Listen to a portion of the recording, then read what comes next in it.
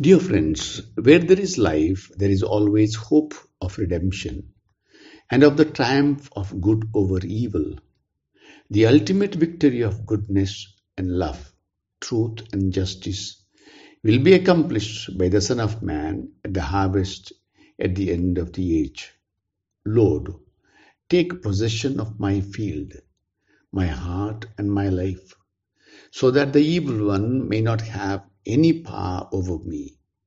Help my unique light to shine out in the world, just like the righteous who shine like the sun in the kingdom of their Father.